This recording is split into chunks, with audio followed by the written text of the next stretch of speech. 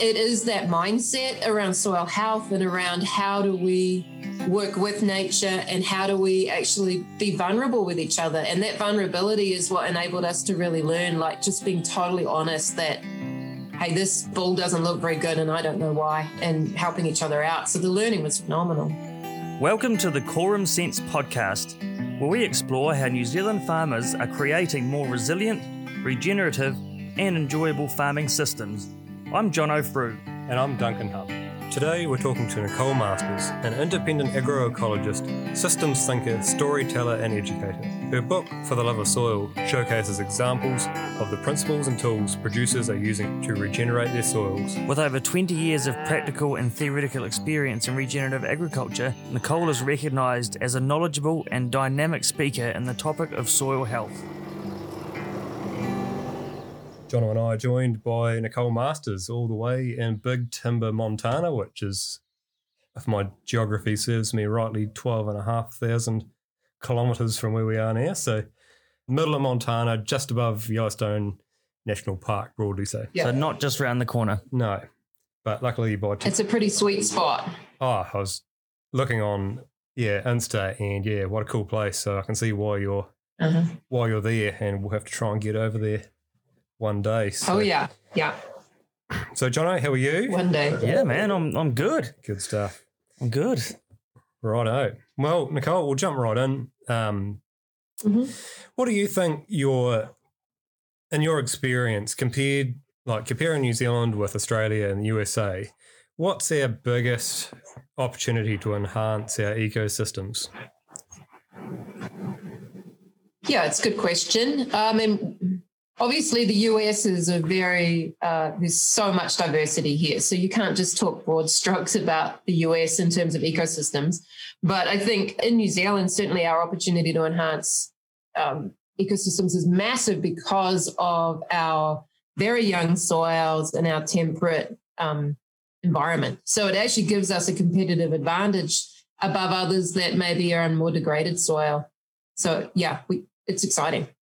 Is it what would be a place in the States that is quite similar to New Zealand? Would like places like Oregon, I think there's a lot of grass seed and stuff grown like in Oregon, that would be probably quite similar to here. Yeah. Oregon, Northern California has got some very similar environments. Yeah, even parts of Washington State. It's interesting on the coast, both sides. Vermont obviously gets a lot colder, but it's interesting looking at the soil, a lot of woody soils. So there's some similarities. But we have, these beautiful young volcanic soils that give us an advantage. And we have glaciated soils as well. So, similar but different. And just on that too, you hear a lot of people say, Nicole, that New Zealand soils aren't as poor as likes of those in the States. And one thing that I hear often people love to say is this is an American fad, this soil regeneration thing. We don't need to do that in New Zealand. What would you say to that? Yeah, it's kind of weird. And I guess because I've been involved in this for over 20 years and I look at who some of my early mentors were, and they were all New Zealanders. So it's kind of curious to look at the US. And I guess, nothing like being motivated by being because you have to, right? So if you totally degrade your soil, you start to become a bit more innovative than New Zealand, where, we have fairly regular rainfall and have these higher organic matter soils than a lot of potentially American and certainly Australian soils. But that doesn't mean that I look at it in some ways in terms of thinking of some of the indigenous agriculture and traditional farming methods, and it's a global approach in terms of how do we work in sync with nature. So it doesn't matter where you come from. And it's interesting because when you come here to the States, people seem to think that regenerative is coming more from Australia. So it's all context. Everyone's just avoiding. Yeah, we don't need to. Yeah, everyone's kind of thinking everyone else is the leader, but we're all. Yeah. Definitely. That's quite funny, that isn't. I suppose that a good question. I was pondering that on the way in, Nicole, because obviously you've been on the New Zealand scene for longer than I can remember. Like your name was popping up well before it was even a thing in my mind. So how long, just to get it back up truck a wee bit, how long have you been doing this? And I suppose might be a good chance to sort of say how you got into it and what got those bells ringing. Are you saying I'm old, Duncan? Is that what I'm hearing? I was going to go with experience. Yeah, so I studied ecology and I ended up majoring in soil science. Like I got really excited about soils and plant biology, probably like the late 90s, 97, 98. And I actually went on to manage community gardens in 1999. And really thinking about, what was the different soils that were required for different plants. And it probably was an Elaine Ingham workshop in 2002 that really just kind of sparked me off, because she talked about the soil being alive. And I'm like, whoa, no one mentioned this at university, like it's alive. Yeah. And so I think the first workshop I ever did was in 2003, and I was teaching mycorrhizal fungi to avocado growers. So the education side for me, I've been doing this for a really long time, and it was kind of a little bit of that fake it till you make it, and I learn, I think, as well through teaching. So it was a way for me to really grasp these concepts more deeply, was to be communicating it to others, which I look back with horror now. But it's how we get through this. I guess it's kind of cool, like where we're at now in New Zealand, especially with the pretty open source learning and just farmers learning the way we've been doing it. With the whole quorum sense thing. It's not a new phenomena like in your experience. If you've been doing it that long, it's quite often a lot of people say if you have a field day at your farm, it's not you doing the teaching, it's you're often doing the learning. So it's quite cool in that respect. Yeah. I think it was 2004 when we started the biological barbecues, and that was just a bunch of farmers and growers getting together, and we go and look at each other's properties. And I think the advantage that you have now is technology. I mean, you have WhatsApp that you can share things. We weren't doing any of that. It was, a phone tree to call each other up to organize something. It was pretty primitive. And the learning from that was just extraordinary. And I think you're fast tracking that learning by able to, I kind of like, I look at your quorum sense discussion group, and it's like, who can out better, look at what I'm doing with my soil, or look at the cover crop mix I've got, or look how, great this is working, or actually look how this isn't working, so we called it ruffling through the underpant drawer, that we'd go to each other's properties and really, this is the worst thing. Let's brainstorm this, and then this is what's really working. And I think for me, so much of regenerative agriculture, and I really hate having to label anything, because now we're going to end up in dogmatic states and certification, but it is that mindset around soil health and around how do we work with nature and how do we actually be vulnerable with each other. And that vulnerability is what enabled us to really learn, like just being totally honest that, hey, this bull doesn't look very good and I don't know why, and helping each other out. So the learning was phenomenal. Mm. And did you find, Nicole, because you said at university there was not much talk of soils being alive, and the discovery of soils being alive opens the door to this whole world of the complexity of, functioning ecosystems. Did you find that rippled out into outside areas of your profession, as in, did that affect the way that you observed things beyond the business as usual soil stuff? We talk about the mindset a lot. I feel like it's a pretty big conversation. Yeah. Well, I think for me, I never went through that paradigm shift. Like I've always been, like I came from a background of organics and permaculture and biodynamics. Like, although it wasn't like a hardcore, I taught at the biodynamics school for 7 years. It wasn't hardcore biodynamics. Is that, you want to talk about dogma? But I think for me, it had always been my mindset. Like growing up, I was always really interested in asking the why questions and really concerned about, especially in New Zealand, like erosion. I was like, that was some of my earliest memories, is just being super concerned about what was happening with New Zealand agriculture. And my father was a pilot, and I had the privilege of spending a lot of time in aircraft with him and looking out the window and just going, holy, like the erosion in the 80s here in New Zealand was insane. And so I have to build some empathy for people while they go through that paradigm shift, because I never had that like, aha, I've never applied a herbicide in my life. I've never been out to really kill stuff, even, in a horticultural sense. It was always, how do we interplant in here? What would it look? So when I started out sort of larger scale agriculture, it was in avocados. So my father and I planted 700 avocados, and we were asking that question of how would this work in nature? What does it look like if you were to find avocados in the wild, and how do we replicate that? And so I think for me, it's common sense, right? We should look to what is it that nature's trying to guide us in being able to find solutions. And no matter what we do, that's where the solutions are held. I mean, nature is so much smarter than we are. I mean, we're like little children playing in a sand pit compared to what nature's able to do. So would you see that as kind of like our lowest hanging fruit with our farm systems here, is just that mindset of, asking that right question of the natural, what's the natural way that this plant or system would thrive, and building it up from there rather than... And I think that's where New Zealand's kind of different, because we're so highly modified. I mean, if we all walked away, it would revert back to, wetlands and scrub and forest. And so it's asking that question, I guess, of the crop that we choose to grow, or thinking, is the stock class actually appropriate for this type of landscape? Instead of because the minute you work against that, and I'm not going to mention some of the dairy farms I've seen, where you're really high rainfall event and go, what is that costing? You're now having to spend all that money for animal health. You're now going to have to find alternatives to not destroy all your fields. You're going to have, the cost structure starts going up when we don't work with nature. So we can do it, but are you going to be profitable, or does the bank own you?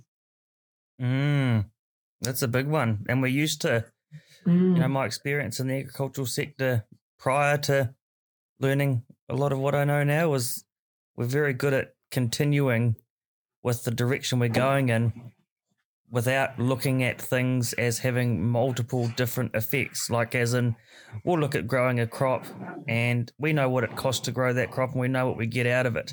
And then what comes after that crop isn't factored into the crop itself. So the cost of repair after one of those, likes of a winter feed crop or something, we don't take into account. The mindset and perspective, isn't it? Yeah, actually a good example of that, John, was on someone I follow on Twitter quite closely. He's a great dude, but quite conventional. Well, conventional, traditional system. And he, same thing, I guess, chasing a big yielding winter crop. He's awesome at it. But I noticed he conceded the other day, he goes, trouble is 3 years after doing Swedes, we really struggle establishing our permanent pasture, and it always struggles.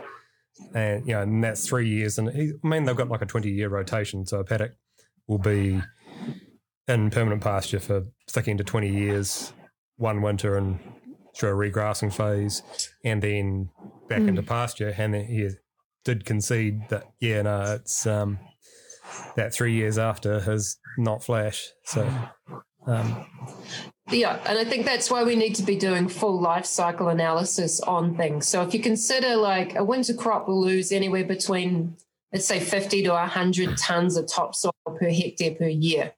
Are you valuing that resource? I saw an interesting paper recently that showed that each kilogram of manure entering the waterways in the US costs $74 to clean up, because of eutrophication and nitrification and algal blooms and sedimentation and all that stuff. And it's if we started to really look at what is the full cost of this type of behavior, let's say if we put the full cost behind PKE, all right, what is that environmental cost in Indonesia? What is that cost here? Maybe animal performance. I don't know. It's just an example. But if we start to think in whole systems, then some of the things that we do become unbearable if we actually had to price it out. Yeah, and I think that it's obviously left off, most consultants wouldn't have that in their spreadsheet for when they're weighing up the pros and cons of a whatever system X is. So I wish I could remember it. The other day I read the stat about, we're talking about topsoil loss. Someone worked it out, like if you lose the width of a piece of paper off the top of your paddock, so someone worked it out, like how many tons of topsoil that actually was, and it was in the thousands. And that's just a width of a piece of paper. So it's quite catastrophic, really, isn't it? So I've had people on the show talk about losing a wire or two on their fences. Yeah, yes, that's right. But I think part of it is just that we have this short-term mentality about agriculture, and we just can't keep doing that. I mean, we need to be thinking longer term and moving away from this production model and moving into a profitability, a diversity model. I mean, that's the conversations we're hearing on so many different levels now in agriculture. And I think we have the innovation in New Zealand. I think that when we think about low-hanging fruit, our ability to innovate is extraordinary in New Zealand, for such a small country, and a lot of people do look to New Zealand thinking that these are the models. So I've just been talking to some Welsh farmers and they were like, oh, well, we discovered, rotational grazing 4 years ago, the farmers in Wales, and they're like, we're going to do the New Zealand model. And I'm like, can I just stop you there? Can we not do rotational overgrazing? And can we really think about things like resilience? What's the cost of being on these short cycle rotations is you now have root systems that go an inch down, which means you're an inch from a drought.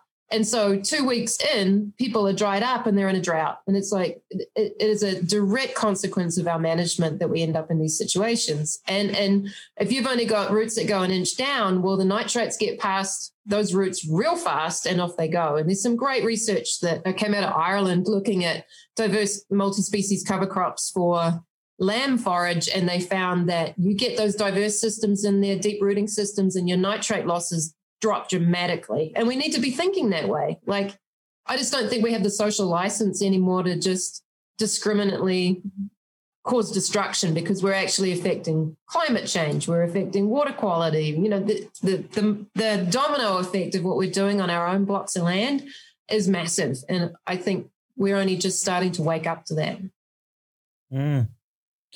Yeah.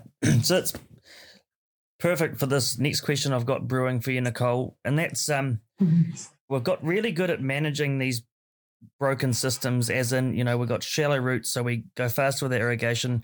We shorten our round out. We smash the pasture down to keep the quality. I'm doing the inverted fingers thing here, the quality, to stop everything going to seed, because, we get a northwest day and bang, the whole lot's gone to seed. And so... And also the application of N to get that instant response after grazing once we've lost all our solar panels. The farmers that are working those systems, which is the majority of farmers, can't see beyond that and have seen it in areas where they've perhaps not gotten back quick enough of the pivot, or perhaps missed a run with the fert spreader and seen an instant disaster. And so they're stuck. What would you have to say to those people to begin their inquiry? Yeah, it's a great question. And I think these rules that they find are true in conventional agriculture. It is true that you're going to lose quality. It's true that you need fertilizer and you need irrigation in that system.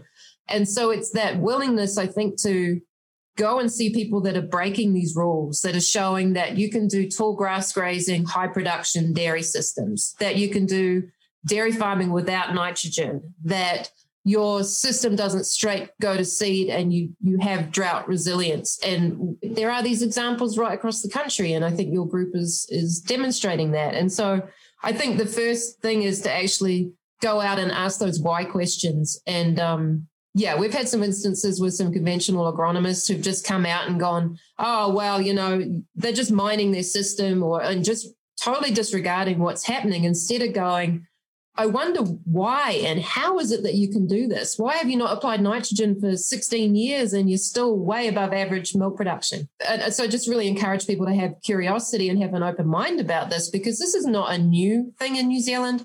There are people all across the country that have been doing this for a long time, who I think probably have gone a bit quiet because they got really jaded and disappointed with not being heard and not being accepted and being treated like they were, some kind of weirdos. And it's like, these guys they're doing something that you want to get interested in. And that coming from you, Nicole, as our first sort of, qualified scientist that's not just a farmer on the show, that speaks volumes to hear you say the words dairy farming, high-performing dairy farm systems without nitrogen. We just spent, I think, in excess of $10 million on an overseer system to manage our nitrate losses, but no one's having, we put a 190 kilogram per hectare of nitrogen cap on our dairy farm systems, and we've got industry leaders writing peer-reviewed papers saying that's going to cripple our economy. So it's certainly, I love the fact that we can give farmers some reassurance that there is other ways and it's not weird, it's not hippie. It's quite exciting, the 190 thing here, is I've seen quite a lot of farmers, and obviously through my other interests, there's a lot of those conventional dairy farmers, especially here in Canterbury, that all of a sudden it's kicked off this innovation wave with those conventional guys. So they're not, given them choice, they'd just carry on doing what they're doing. But there's a lot of them because of it, even though, it is a pretty high, easily achievable target, the 190 cap. But it's cool to see a lot of innovation or uptake of innovation that's already there. Starting to happen. It's not like the be all and end all, but it's a great stepping stone for a lot of people, I think. So this is hopefully once they start seeing it, they'll, seeing it. Once you believe it, you'll see it, sort of thing. So it's going to be a great start. It baffles me, the lack of education and knowledge about basic things like nitrogen cycles. Just baffles me that. And it's the structures. It's not the farmers themselves. It's the information that they've been given. I know Lincoln did a study where they pulled the nitrogen out and the production went down, and they're like, see, you pull your nitrogen out, your production goes down. It's like, well, of course, if you don't change any other structure, but there they are like pushing that to farmers. And so if you look, the State of the Environment report showed that 78% of New Zealand dairy farms are significantly compacted. Compaction is the number one thing that's going to flatten your nitrogen curve, all right? It's going to drop your nitrogen levels like nothing else because nitrogen requires an aggregated soil. And then what's interesting is when you have compacted soils, you need 10 times more nitrogen to get the same response, and you lose 10 times more nitrogen to volatilization or into the waterways.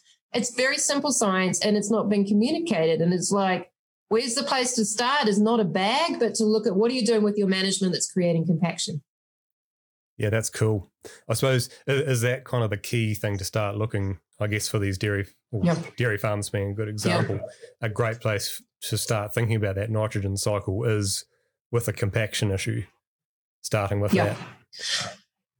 Yeah, so, often with dairy farms, we will run an aerator out as one of our first low-hanging fruit, and then go, why is it that we have compaction? And that comes down to, is it a mineral imbalance? Is it a microbial imbalance? Have you got low organic matter? Or is it your management? And so we come at it through that kind of triage of trying to make decisions in terms of if you don't address what's causing the compaction, you're just going to be compacted again. You can put in a cover crop, you're still going to go back to being compacted again if you don't address why is it that I'm compacted. Well, not you personally, but like your soil. And so, we find that running aerators can be a super low, simple thing, because then you're starting to get water movement, you start to get roots getting penetrated, and you start to get the natural nitrogen cycle kicking in, and we look quite good, That's what it's all about. Yeah, but obviously you don't want to have to be continuously running that aerator through. No.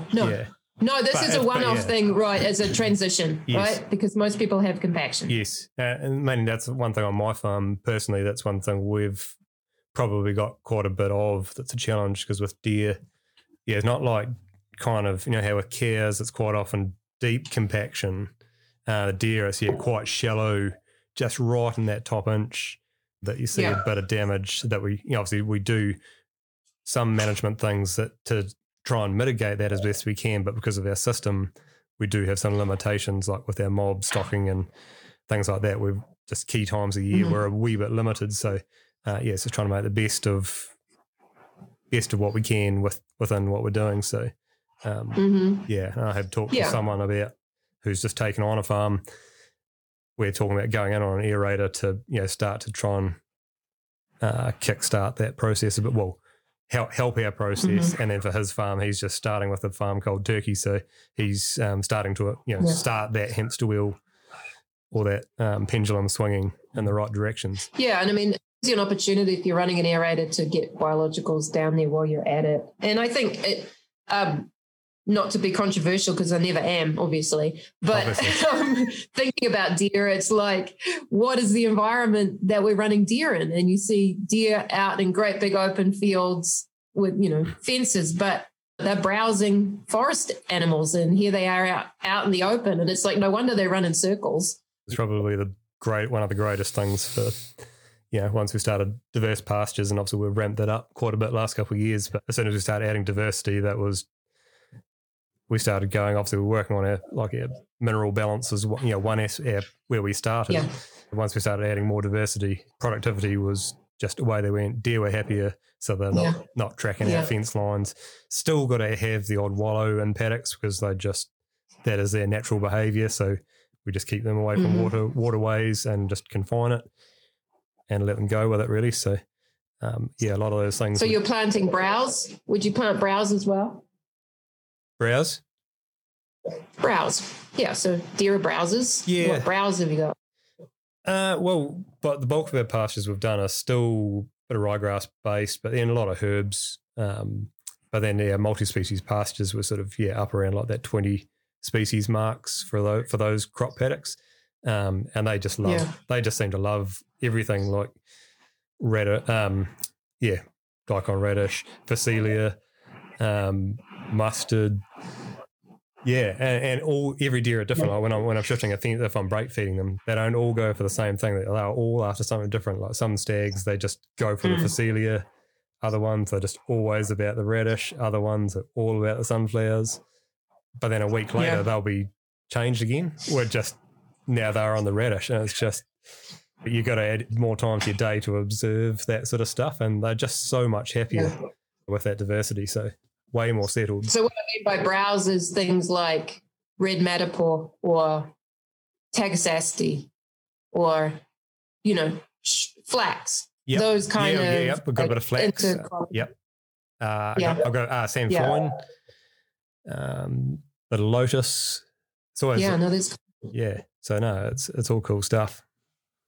Yeah, that's really interesting. And so we're talking a bit about soil structure and compaction. How do our farmers tell, Nicole? What can they do to identify whether their soils are compacted? Well, a lot of them are probably noticing that it's quite hard to get a fence post in the ground. It's one way when you're just stepping in and you can't get a post in the ground. But getting yourself a penetrometer, or and looking for how high is the PSI that you need to push on that penetrometer. And so ideally, we want that PSI to be below 250, and we're seeing farms hit 600 right on the surface. I mean, there's that deer pan or the cow pan, really hard to kind of get through, but you need to do that with adequate moisture. And I just did an article for Acres USA, and I was talking about one of my favorite ranchers. Her name's Betsy Ross. She's like in her 80s. You guys want to check her out. She's amazing. And she just walks around with this really long screwdriver, and she's just constantly pushing it in the ground. And she's developed that ability to sense what her compaction is and at what depth it is just through that experience. So you don't have to get an expensive penetrometer. I mean, they're about $300, but I would use that as a diagnostic tool to go, actually, we do need to be able to come in here either with an aerator, or maybe it's something that even requires a deep rip. But again, I'm just going to do that once, and then I'm going to address what's causing the problem. So pretty simple. I mean, and you can do an infiltration test as well. And unless your soils are water repellent, which I've been on many in New Zealand that are water repellent, but if the water's not going in, that's a pretty good sign you got compaction as well. So when you do an infiltration test, you're putting in an inch of water. You want that to go in faster than 12 and a half minutes. And if it doesn't, your water cycle is broken, and it probably says something about compaction as well. So, there's really simple stuff. I've actually got an online class it's the Soil Health Foundation, but we're calling it Read Your Soil Like a Pro. So it's basically all of these different tools so you can assess your soil health yourself. And I think that's the main thing is I find most people aren't even digging holes to know. So dig a hole, take a look. Are your roots dense and are they going way below 300 millimeters? And what you find is most are sitting up around 5 to 8 centimeters. And then the roots, any roots that are getting further down are really fine. And so there's your inch from a drought story. Another powerful tool that I recommend a lot is your book, Nicole. Oh yes. Let's talk about the book. Great segue, John. Yeah. Great segue. There's even a diagram on how to do a water infiltration test in that book.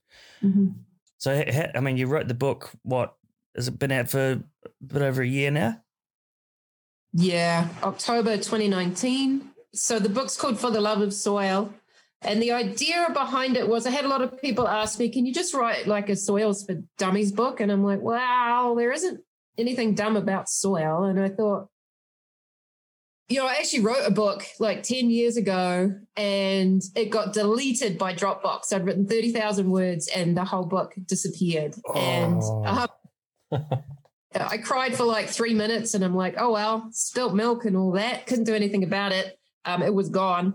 And I'm so grateful now because what it ended up providing the foundation for was people's stories. Like instead of it being technical, it's much more about what is someone's experience with this. So sometimes I'm like, oh, I really want to talk a whole chapter just on molybdenum. And I'm like, but that's boring and we would fall asleep. So instead I want to talk about what is this particular farmer or rancher's experience with molybdenum, for instance, and what difference did it make? And so it's very much looking at our triage process. So when I walk out on a piece of land, people are always like, whoa, what do you see? How do you see that? And it's like, well, I had to put it into words in terms of there's a triage in terms of where would I take action? And there are things that your land is saying to you. Like I think of land as basically, it's a whole series of your fingerprints are all over it, your dirty little fingerprints of what you've been doing in the past. And the land speaks because it's going to tell you in terms of pests, weeds, and diseases, the overall health of a crop, what your animals are looking like. I'm an agroecologist, right? So what that means is we look at that whole farming system as an ecological, system in terms of all these different interactions, and you can't just look at one aspect of it. And unfortunately, this is not what's being trained in the universities or the research centers. It's all this siloed mentality, whereas we need to go out and be able to look at those interactions. And so it's a hard thing to kind of put down on paper and write about, but I'm once you've written something, you're like, oh, I wish I could go back because I would do this now. So I'm working on book number 2 because I'm like, there's so much cool stuff happening out there that needs to be shared. So is that kind of the second one? Is that going to be more of a revision of the first one, or is it down a different path slightly? It's still going to be, I think, farmers' stories, but on some of these different aspects. So what it might be, epigenetics is really fascinating to me, and looking at how does epigenetics play out in terms of plant breeding, or how does epigenetics play out in terms of animal performance and human health? I mean, I think the human health angle always comes in, and I think Jono's in the book in terms of thinking about some of these human health aspects or chemical exposure. And that's the stuff that's quite interesting. So I think there's probably 1 or 2 of the stories I'm going to follow up with because there's been big changes since the book came out that are worth kind of talking about. One of the case studies I share is Cottonwood Ranch, who had one of the worst soils I've ever seen in my life, right next door to one of the best soils I've seen in my life. And so it was this extraordinary example. And they've since gone on to follow a program and rehabilitate that really broken ground. So it's going to be quite cool to follow up with them and see, what are they up to? What's changed? Cool. Yeah. Yeah. So hopefully not too much copying. And also people were kind of like, can we, what's some of the practical stuff that we could make? Like my passion is how do we close the loops? What are some of the things that we can make on farm, and simple things like the lactobacillus or, Johnson Sioux or vermiculture. I mean, I've got a whole book in me on vermiculture, but I kind of think there's enough books on worms out there. It's just bringing in the biological aspect of worms I probably would add in.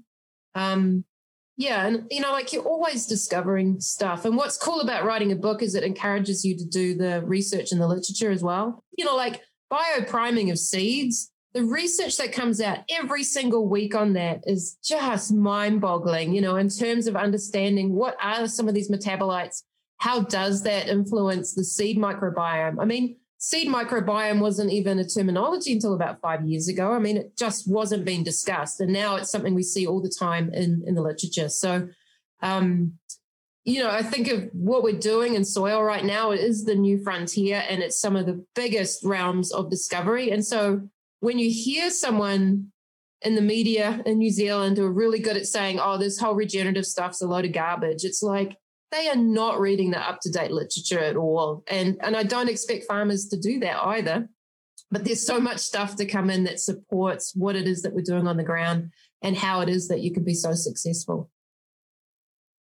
Yeah, it's definitely one thing. It was not this podcast, but Jono's own podcast he recorded one not long ago with Steve Ratton, and which was such a stroke of luck that he managed to get that one recorded when he did. It was. So I've listened to it multiple times now. We're just so lucky we got that when we did, just for that last snapshot of Steve, and it was just awesome. And yeah, he talked a lot about that work that has, he did a lot of that work, and it's been done. It's already in the library at Lincoln, and he's like, well, it's here. Come get it.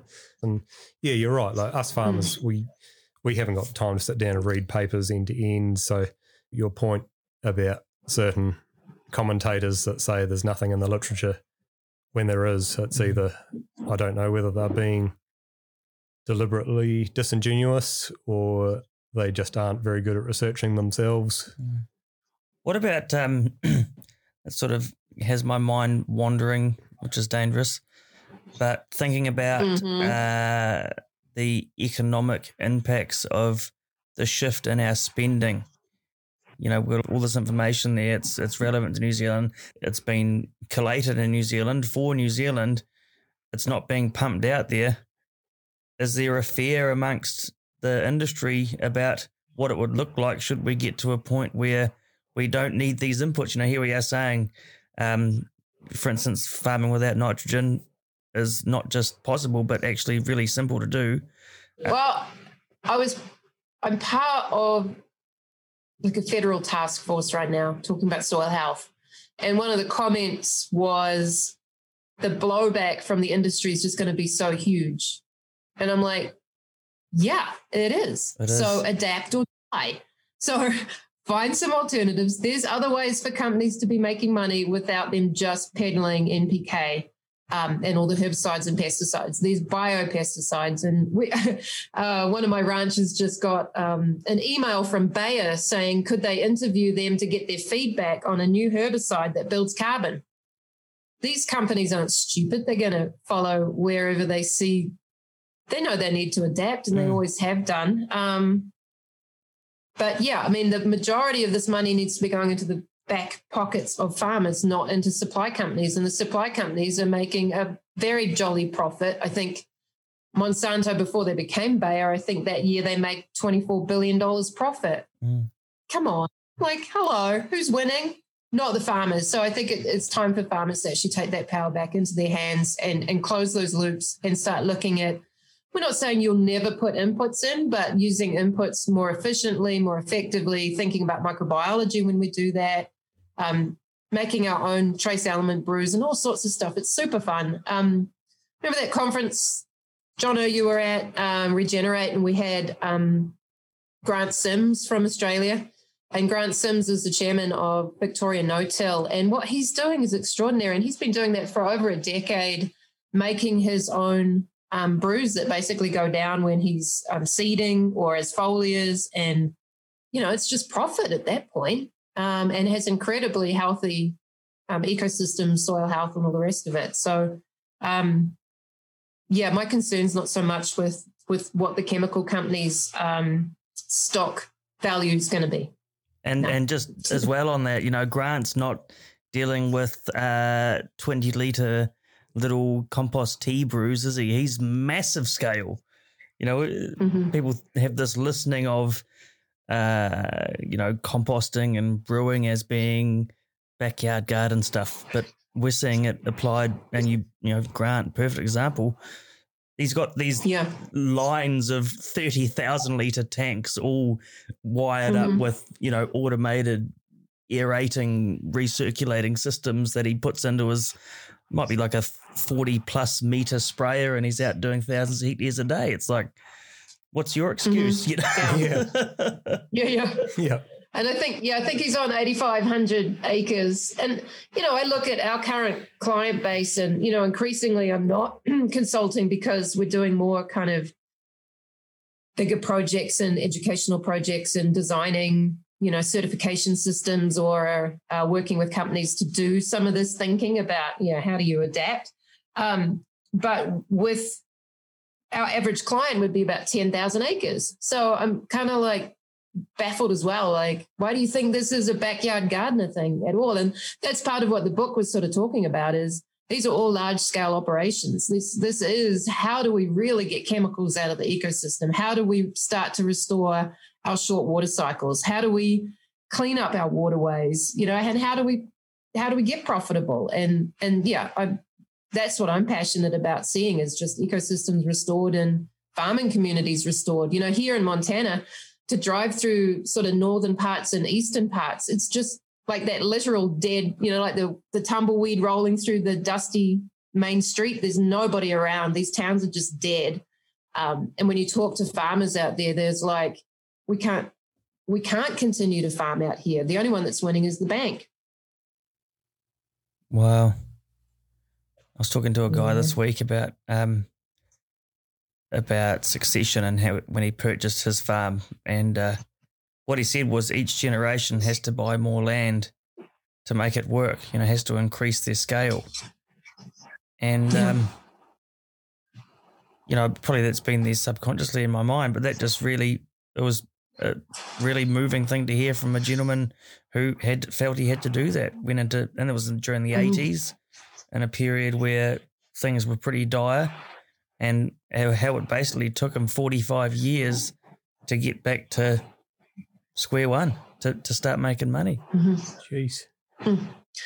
Yeah, and that's what I see as a trend that's reversing. And it's a conversation I'm only just starting to hear more recently, which is that people are wanting to sell land because they're like, I don't need all this land. Actually, we are getting better relative feed quality. We're getting better quality, better profitability, better carrying capacities. I might as well sell that land, and especially with the value of land these days, artificially inflated. And I think your government, the New Zealand government's doing something about that at the moment. Your government too.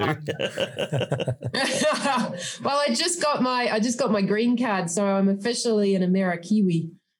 I mean, a quorum sense had arrived when I was still in New Zealand. I think that might have made me feel inspired to stick around, but I felt at the time like I was pushing up against total resistance and organizations not wanting to even look at soil health or regenerative agriculture. And so I went, I'm going to go where I'm wanted.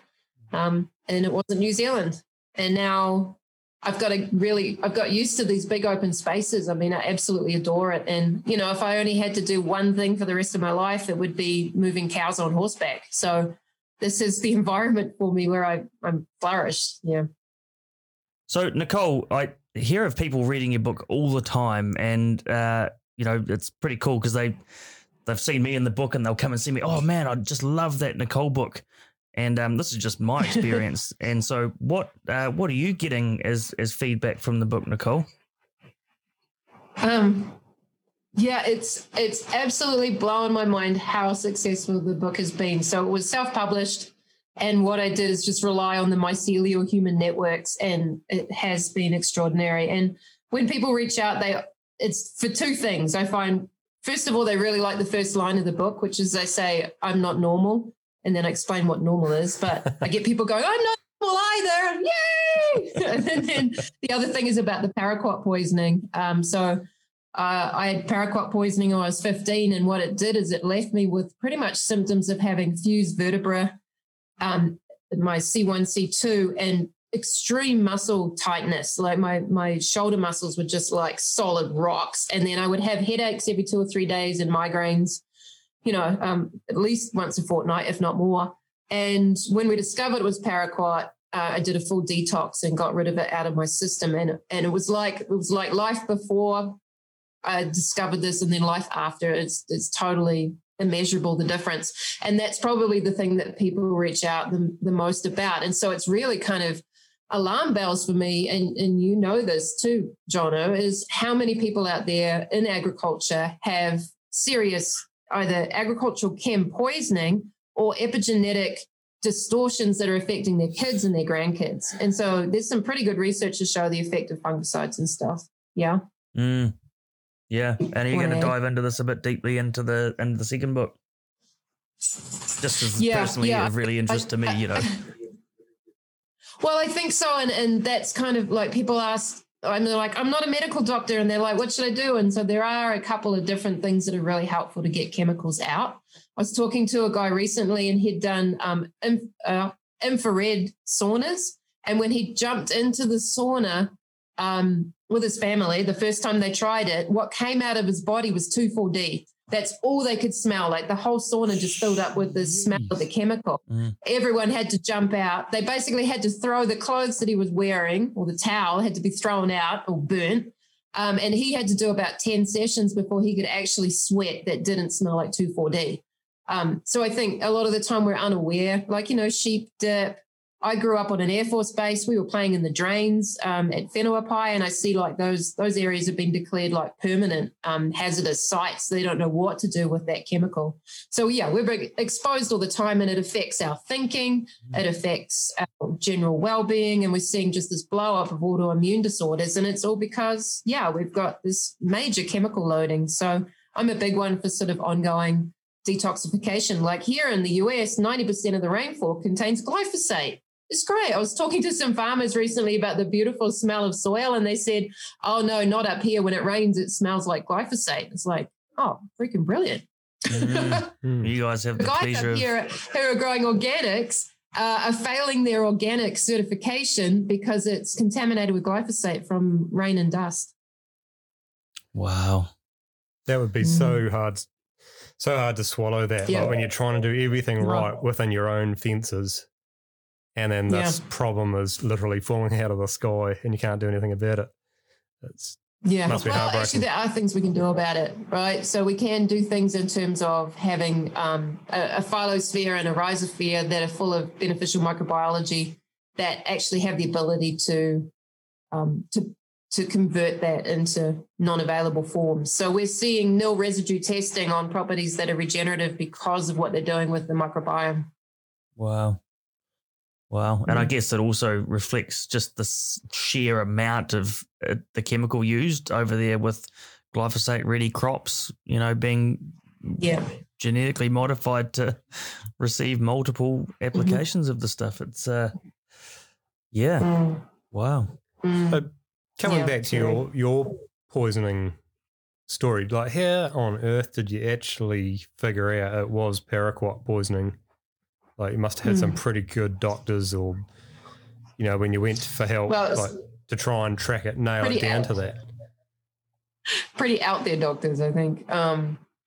So it was 15 years after the actual poisoning. So I was hospitalized. They thought I had meningitis. Did a lumbar puncture, which probably helped the paraquat get into my spine even better. But the guy was actually a chemical detox specialist in Auckland, and most of his clients, he said, were coming out of Hawke's Bay. So a lot of orchardists and stuff who were really sick. So he used basically a form of radionics to run through a full diagnostic of, you know, is it environmental? Is it a virus? Is it chemicals? Until he hit upon paraquat. And then I did hyperbaric chamber, intravenous vitamin C.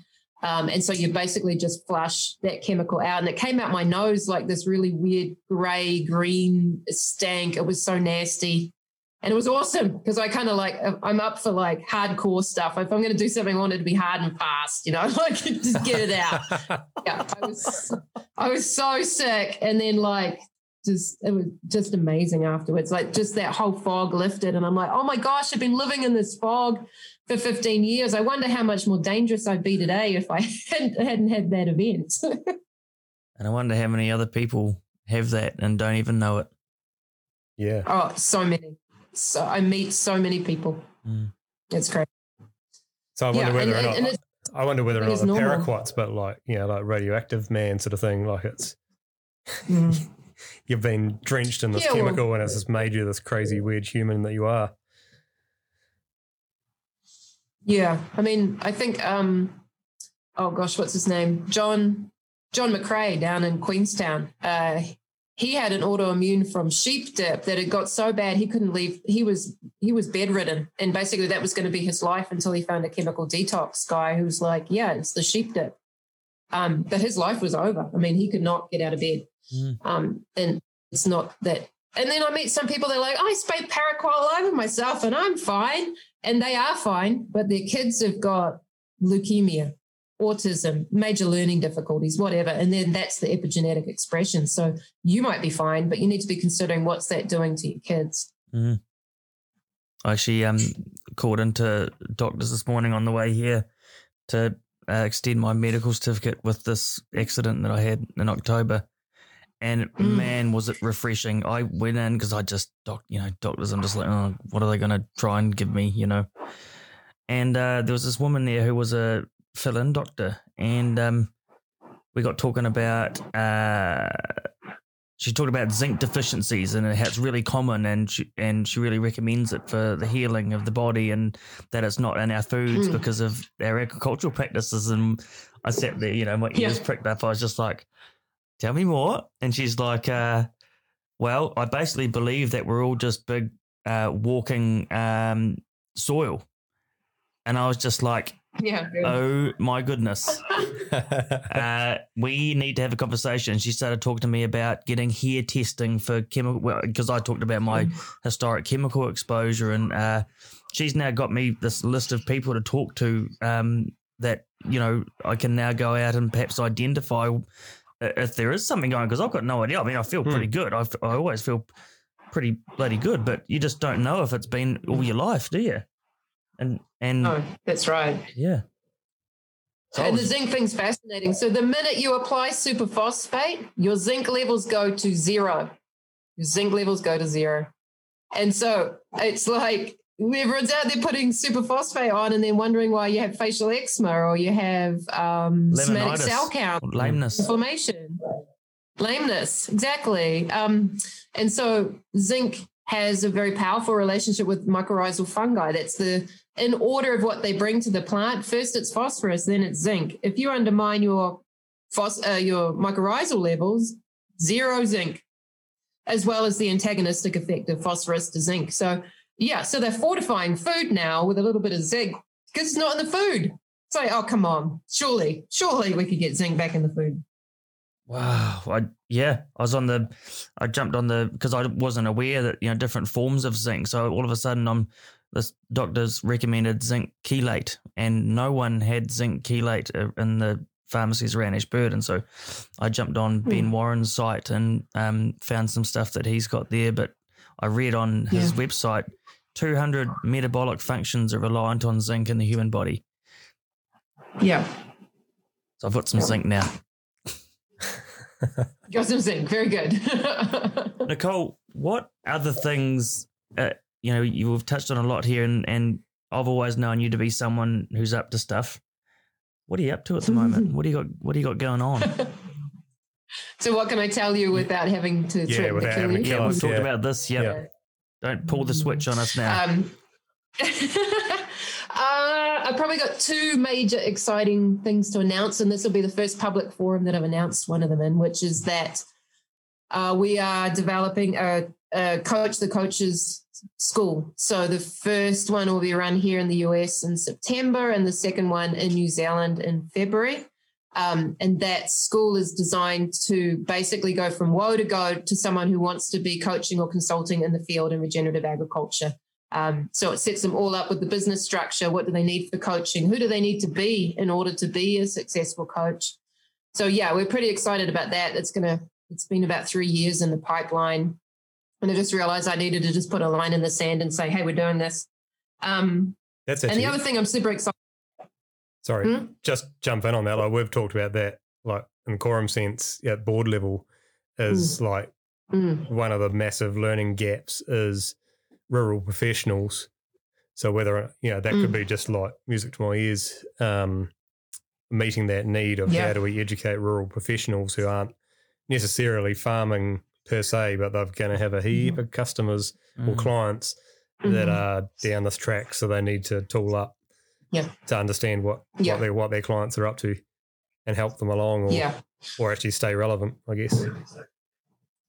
So this course would be very much aimed at people that are already well on their way in the journey. So, I mean, it could be people that have agronomy backgrounds or like, a good history of working in regenerative agriculture, so understand the practice principles. So this wouldn't be a beginner's course at all. Like, it's definitely for those that are ready, or just they've got that story like, who am I to work with people, or I don't have enough experience, or, just having that lack of confidence. A bit like that young Jono 2 years ago. Where was this 2 years ago, Nicole? You weren't stamping your foot and saying, "Oi, get it done." We had the outline 2 years ago.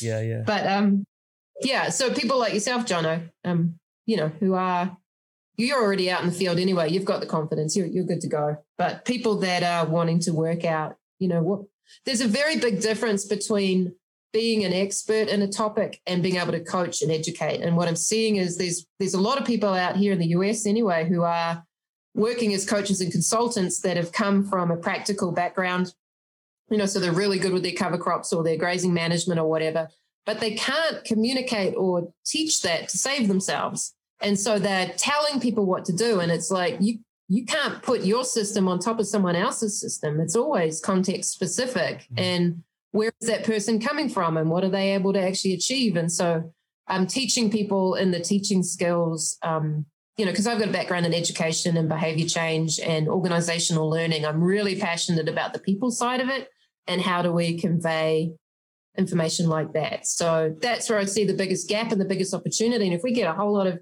people out there that are able to coach on a large scale, that's the bottleneck right now. And Wumfa, because you see a lot of people in New Zealand are interested. They just don't know where to start. They need that bit of hand holding, and there's just not enough people.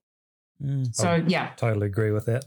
Yeah, no, same. I'm excited about that. And then the other thing I'm super excited about is I'm working with the Intertribal Agriculture Council here in the US. They work with 574 federally recognized tribes.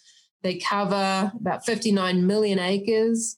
And I'm training their extension or working with their extension group basically to look at rolling out regenerative practices on tribal lands and working with tribal members in doing that, and then actually being able to create something that has a point of difference here in the US. And I just absolutely adore working with the tribes. It's really, I don't know, the level of engagement has just really blown me away. And my, developing new friendships and working with people that, as far as I can see, are some of the best low stress animal handlers and horsemen I've ever met. And, that for me is something that New Zealand really misses is where's the low stress animal handling schools? Where is the low stress animal husbandry at all? Like it's not, see, maybe it's changed because I haven't been in New Zealand a lot in the last 5 years, but it's something that really happens a lot here in the US that's super, super fun.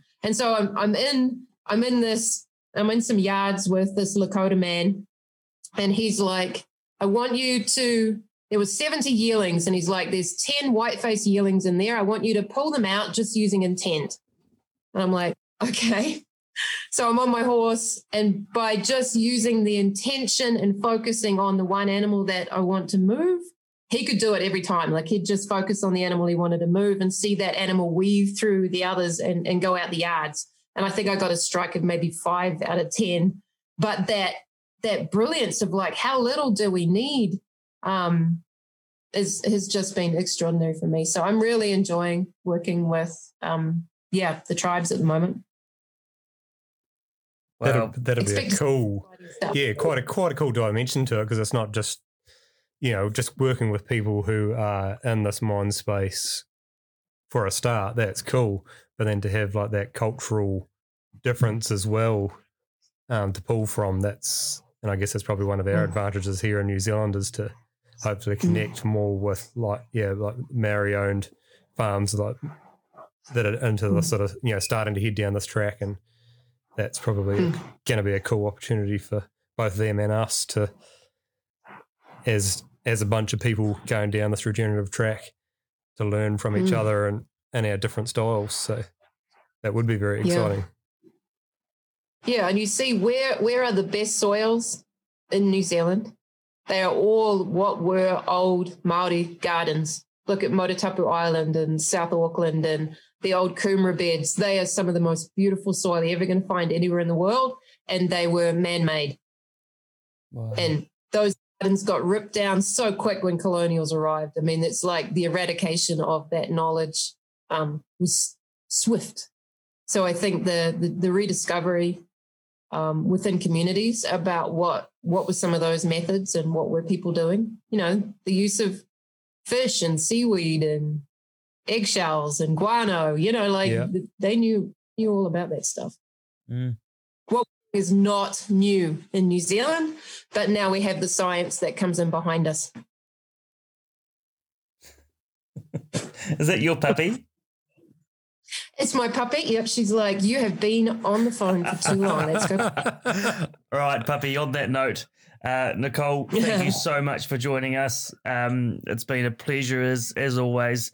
I know the time is what time is it over there right now? 7:45. Yeah, 7:45. Yep. So thanks so much for giving us your time. I'm just going to let Duncan finish off with our closing question. Well, I think we've probably kind of covered it broadly speaking, but thing we kind of ask everybody at the end of a podcast is, what is like one jewel piece of advice you'd give someone who's like maybe just starting out or just down the road a wee bit in their regenerative journey, as to a bit of motivation or inspiration as to where to go to next, where to start looking? What would be your tip? Well, not to be totally selfish, because I'm sure there's a million places we could send people, but the foundation of soil health and regenerative is mindset and education. So I really encourage people to, one, grab hold of my book, and to sign up for the soil courses that we have at Integrity Soils. And knowledge is power. And then I think if they're not signed up to Quorum Sense, to get on to that discussion group, because it is so powerful. Awesome. Yeah. Thanks for having me, guys. It's been fun. No, it has been fun, and it's been cool to have these chats leading up to this day over the last week or so. And we really appreciate your time, and hopefully we can do a more long form one again, and we'll really jump down some holes. Yes, please. And you guys need to get here, and we'll go and see some bison. Oh my goodness! I'm not really a horseman at all, but I'm after you can walk out there. I can actually ride a horse. It's been a long time since I have, but I'm actually fizzing at the fart to actually get over there and give it a go. you are. You can find you some dottery old pony. Oh, thank you so much, Nicole. Thank you very much. Thanks, Duncan. All right. Thanks, guys. This podcast was supported by MPI's Productive and Sustainable Land Use Extension Services Fund. The information, opinions and ideas presented in this podcast are for informational purposes only and do not constitute professional advice. Any reliance on the content provided is done at your own risk. Thank you for listening. We hope you enjoyed this episode of the Quorum Sense podcast.